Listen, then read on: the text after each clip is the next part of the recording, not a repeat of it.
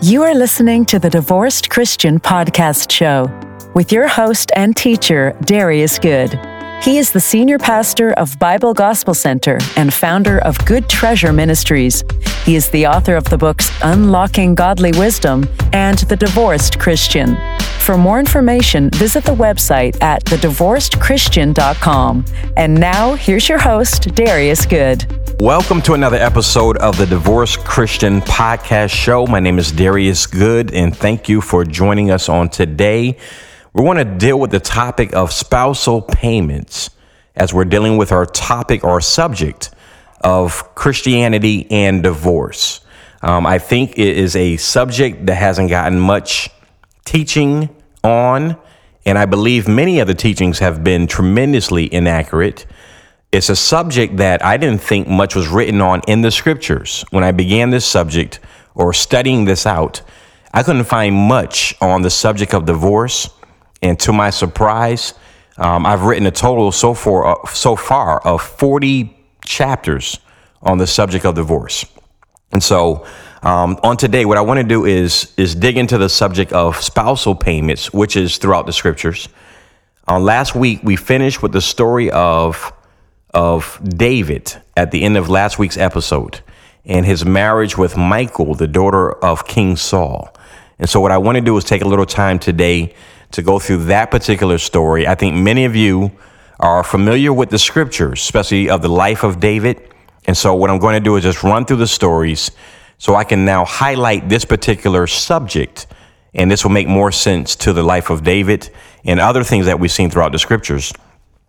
But as I explained on last week, I thought the marriage between David and Michal would have been labeled a adulterous marriage because of the law of Moses. And so the law of Moses states in Deuteronomy 24, verse 1, when a man hath taken a wife and married her, and it come to pass that she find no favor in his eyes, because he hath found some uncleanness in her, then let him write her a bill of divorcement and give it in her hand and send her out of his house.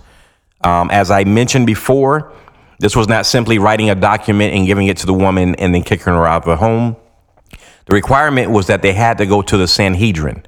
So there's a long process. I'll go through this very quickly. We'll take more time on this later. But they have a writing called the ketubah that they filled out, and it explained the details of their marriage. It just explained what the woman would receive in case of death and also a divorce. And so it's a very detailed document. It deals with money, payments, things of this nature. And so all this was written in the ketubah, which had to be brought to the priest. Mind you, you cannot get divorced for adultery. Adultery was punishable by death. So that wasn't even an option. So when divorces would occur, they would go to the Sanhedrin, they would bring the ketubah, they would read through it to understand the dividing of the assets, what the husband had already committed to paying the woman. So the divorcement had to be written by a scribe, and they would write the document out, place it into the hand of the husband, who would then place it into the hand of the wife, and then she was required to leave at that point. What we do in our culture is we leave, we separate beforehand. So that's the putting away. We see that term throughout the scriptures, putting away. So we separate first and then we divorce. But in their day and age, Moses told them to divorce first and then put her out of the house. So then separate.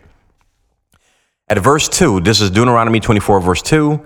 When she has departed out of his house, she may go and be another man's wife. It was not prohibited for her to remarry. And it also affected the ketubah, because the ketubah also includes the dowries. We'll deal with all this in detail later. But the dowry, the amount given by the father to the groom, would be a lesser amount if the woman was a widow, if she was divorced, if she was a slave, things of this nature. The virgins got the highest amount of money. And so at this point, the woman can go off and be another man's wife. If the latter husband hates her, writes her a bill of divorce and gives it in her hand and sends her out of her house. So now she's had a second divorce. Or, this is verse 3, or if the latter husband dies, which she took which took her to be his wife. So now we have two scenarios. Either she's divorced a second time, or she becomes a widow with the second marriage. At verse 4, it explains, her former husband, which sent her away, may not take her again to be his wife. After that, she is defiled, for that is an abomination before the Lord. And thou shalt not cause the land to sin, which the Lord thy God giveth thee for an inheritance. So with my understanding of this law, the woman was permitted to remarry as long as she had her bill of divorce, but she could not go back to the first or former husbands. So now with this thinking in mind, as I'm reading through the story of David, and we'll jump ahead and through this story quickly. David was promised Merab, the oldest daughter of Saul. And of course, knowing how Saul was, he decided to give her to another man. And then when he found out that his youngest daughter, Michal, loved David, then decided to give Michal to David to be his wife. This is following the killing of Goliath, the giant. So now David has become a national figure. He's a national name. He is known throughout the entire nation. And so the promise was that whoever killed Goliath would receive the daughter's hand in marriage. Now, this is important that we don't just quickly read through these stories, because we talk about marrying Joseph and all these other engagements or betrothal. We need to know these words. When you see this language, there's a certain series of events that must come to mind. In our modern day society, when we get engaged, when I propose to my wife, sometimes they get down on one knee, sometimes they take you out to dinner, but we have our ways of basically popping the question, is what we say, pop the question, present a ring. And then she says yes, which is her now entering into the agreement that she is promising to marry you. The process was much different in Jewish tradition, even today. So in their experience, the fathers would come and get together and discuss different payments. They will look at the prestige of the family. And so a wealthy man, for his daughter's hand, because what the husband is coming to do, seeking to marry this man's daughter, I'm going to remove her as a piece of the family, a valuable piece. And so the father needs to be compensated for the loss of his daughter. So we use the word spousal payment, but he's not buying her. It's not like a slave sort of trade or transaction. So the father would put a value on his daughter, and if the young man was able to meet that cost, or the price, I should say, then they would consider this woman now being his wife. Now, mind you, the fathers are part of this negotiation process. And also, the daughter could not be given away for marriage without her consent. She had to consent to this agreement. All right, so based on that, we understand that if a father's wealthy, then poor men didn't have the means or ability to take care of a woman on that status, or on that stature. So I think it's important we understand these details as we're about to go through the story of David, because we're going to watch this spousal process play out. It's the betrothal process. All right, so after David kills Goliath, this is 1 Samuel chapter 18. It says that David said to Saul, "Who am I, and what is my life or my father's family in Israel, that I should be son-in-law to the king?" So David understood where he was financially, his status, and he also understood who the king was. He understood the marital process. This was normal within their community. So now the oldest daughter is promised to David. This is Merab. And what Saul decides to do is give her to Adriel. We're in 1 Samuel chapter 18, verse 19. So the first daughter is given to Adriel to be his wife. At verse 20, when Saul realizes that Michal loved David, he decides, now let me give him my youngest daughter. At verse 21, He comes up with this idea in the back of his head that he could use the Philistines to kill David. So now this is when the negotiations begin. So he sends servants to talk to David. And the scripture says this was a secret conversation. And he says, this is verse 22, behold, the king hath delight in you, and all his servants love you. Now, therefore, be the king's son-in-law. All this is manipulation, is lies, because Saul is trying to get him to agree so that if he goes off and fight the Philistines, hopefully they will kill him, and then David will be taken out of the picture. So at verse 23, David says to them, seemeth it to you a light thing to be a king's son-in-law, seeing that I'm a poor man and lightly esteemed? So he's basically saying, I don't have the means to take the king's daughter. I can't afford the dowry. I can't afford the spousal payment that's going to be demanded of me. At verse 24, the servants of Saul told him, saying, on this manner spake David. And so Saul's response, verse 25, thus shall ye say to David, the king desireth not any dowry. And in this case, we're going to use the word the ketubah. He's not desiring a certain payment. So we're going to go through all these different definitions, maybe not today, so that we can understand this story that's transpiring. But what he's saying is to him, I'm not looking for a spousal payment from you for my daughter. He said, what will suffice is 100 foreskins of the Philistines. He said, avenge the king, basically go and kill the king's enemies. But this was Saul's thinking. This is all explained in verse 25. Saul thought to make David fall by the hand of the Philistines. Verse 26. And when his servants told David these things, it pleased David well to be the king's son-in-law, and the days were not expired. Wherefore David arose and went, he and his men. They slew of the Philistines 200 men. And David brought their foreskins. They gave them in full tale to the king, and that he might be the king's son-in-law. And Saul gave Michal his daughter to wife. So in this particular story, David did not make a spousal payment for the king's daughter's hand. Now, this is also important because with David becoming the king's son-in-law, it gave him legal rights to the throne.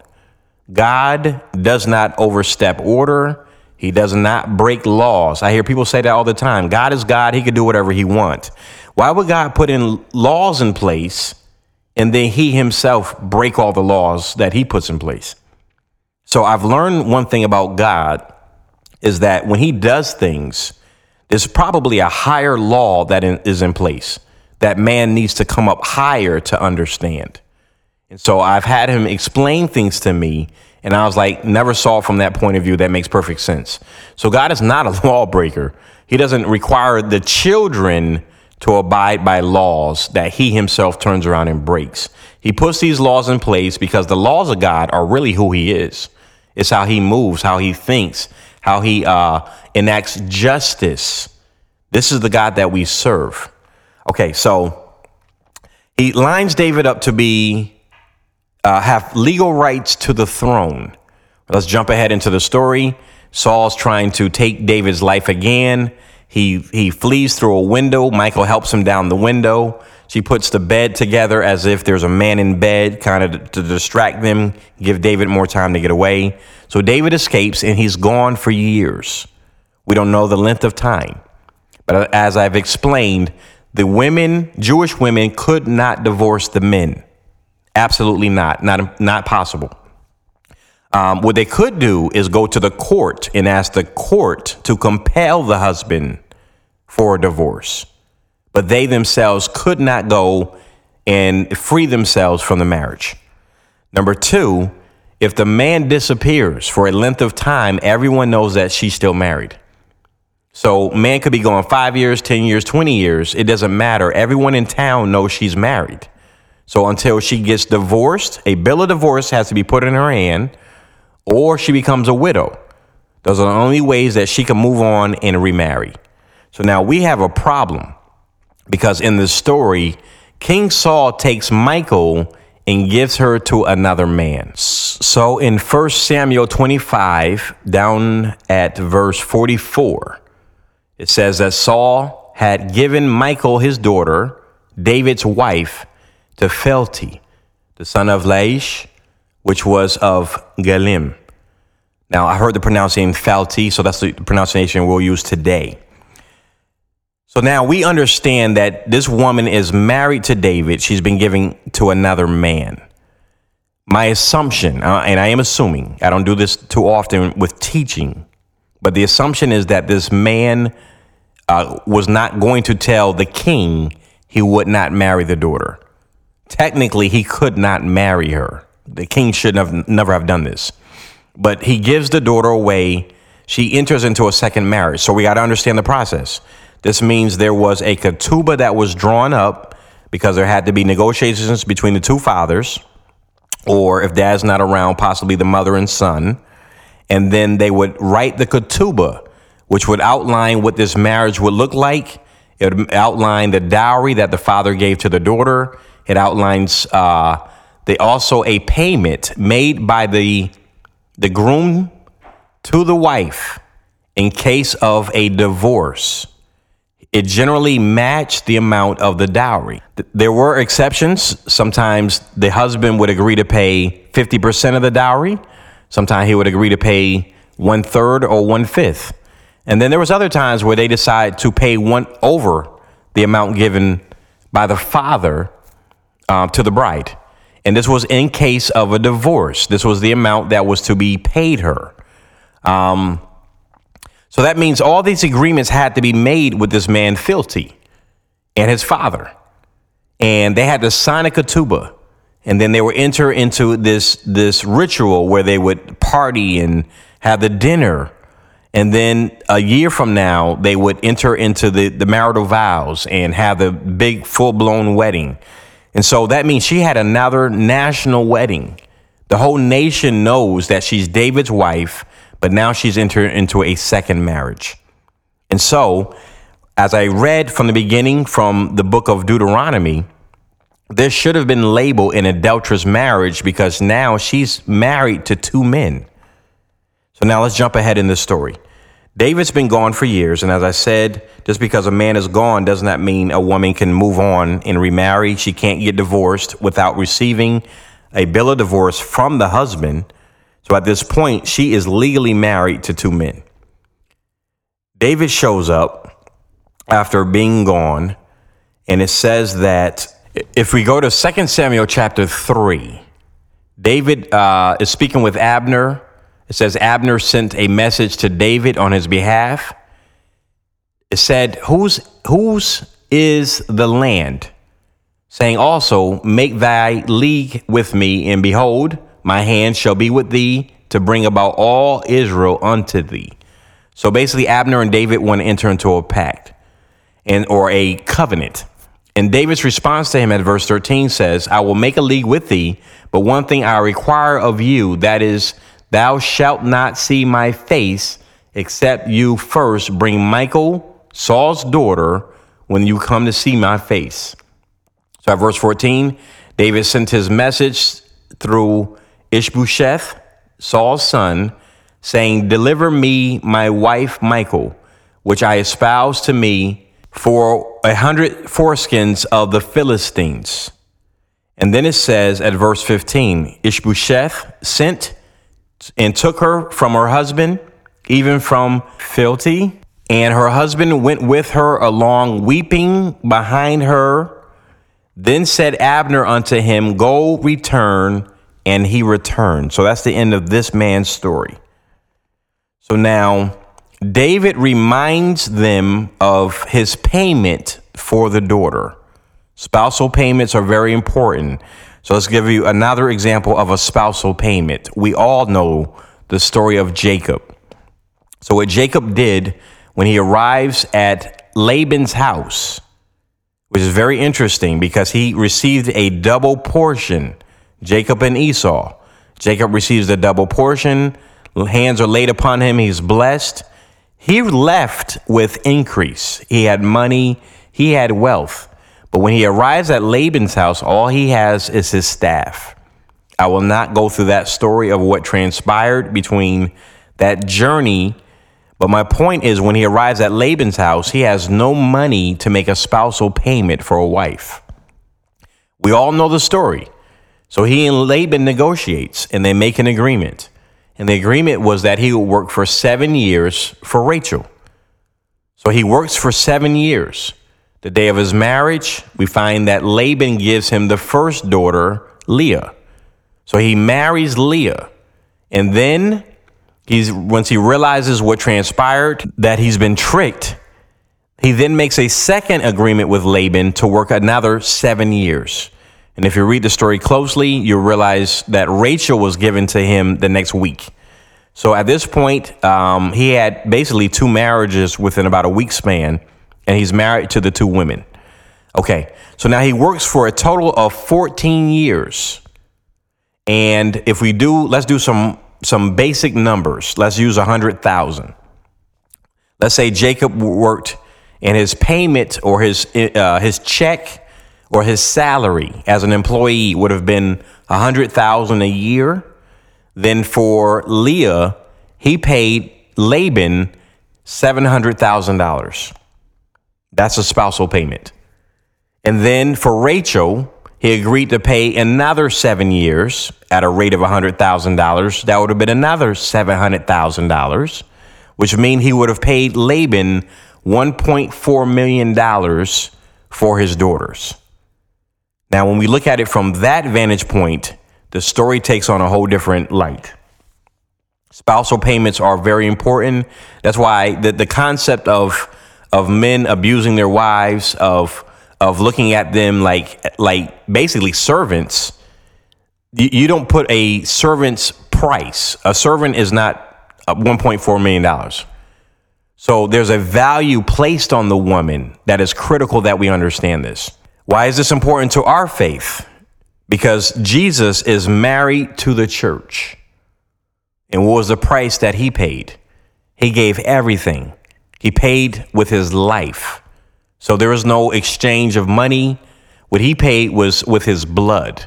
So he gave his blood, and in return, he received the woman, the church, the body of Christ. And so that's why it's important that we understand these natural experiences, these natural examples is written in the scriptures for a purpose. It provides spiritual understanding, spiritual insight into how this works. This is why we can't misteach the subject of divorce, because there are so many spiritual truths that are built on this natural concept. So it's important that we get a lot of these details correct. So now back to David. He's reminding them of the payment that he made. He didn't pay a dowry. There was no a spousal payment that was made for his wife, but he did provide the foreskins, and that was the agreement. That was the covenant. So now he receives his wife, and the wife is brought back to him. This is where the misconception began for me in my reading. So here I'm thinking that David is in an adulterous marriage, and I'm thinking that he can't touch her because she's been defiled by another man. So the story is that Michael and David get into it. David is returning the Ark of the Covenant back to Israel. He's dancing before the Lord in his delight. Michael is so upset that he came out of his kingly robes that she begins to make some nasty statements to him. And David reminds her that God had chosen him above her father. So if we go to 2 Samuel chapter 6 at verse 23, it says, "Therefore Michal, the daughter of Saul, had no child unto the day of her death." My assumption was always that David never touched her again after that argument. So she never had any kids. But this is not true. As I was reading through Jewish writings, what I discovered was that there is a list of David's children. This list could be found in 2 Samuel chapter 3. There's also one in Chronicles. But here in 2 Samuel chapter 3, I'm going to just do this quickly at verse 5. The sixth son born to David, his name is Ithream. This is 2 Samuel 3:5. The wife's name is Eglah, Eglah, and it says David's wife. And it says that this child or these children were born to David in Hebron. What we don't realize is the Jewish story is that Michael's name was changed to Eglah. The word Eglah is translated heifer or calf. And the story is that on the day that she gave birth to her baby, that she began to bleat like a sheep. And the sound that she was making as she was giving birth, they began to call her, in essence, a sheep or a calf, a baby calf or a heifer. And so they changed this woman's name to Eglah, and she died in childbirth. Now, I was like, how could David touch her? Well, the story is that Philti never touched her or consummated the marriage. There was a sword that remained in between them as they laid in bed, and they would not cross that sword. Otherwise, they would use it to kill each other. So he honored David's marriage, knowing that this was David's wife. The Jewish teachers teach that Proverbs 31, the story of the virtuous woman, verse 29, many daughters have done virtuously, but thou excellest them all. They're talking about this man Philti, who would not dishonor God by touching David's wife. It's an amazing story, a fascinating story. And this is why David's marriage was not an adulterous marriage. You've been listening to the Divorced Christian Podcast Show with your host, Darius Good. This was a Good Treasure Ministries production. Darius is the senior pastor of Bible Gospel Center, and he is the author of the book, The Divorced Christian. To learn more about this book and other books written by Darius, or to listen to other episodes of our podcast show, visit our website today at thedivorcedchristian.com. We pray that today's episode has brought revelation, understanding, and healing. Please like, share, and subscribe to our podcast show. And until next time, be blessed.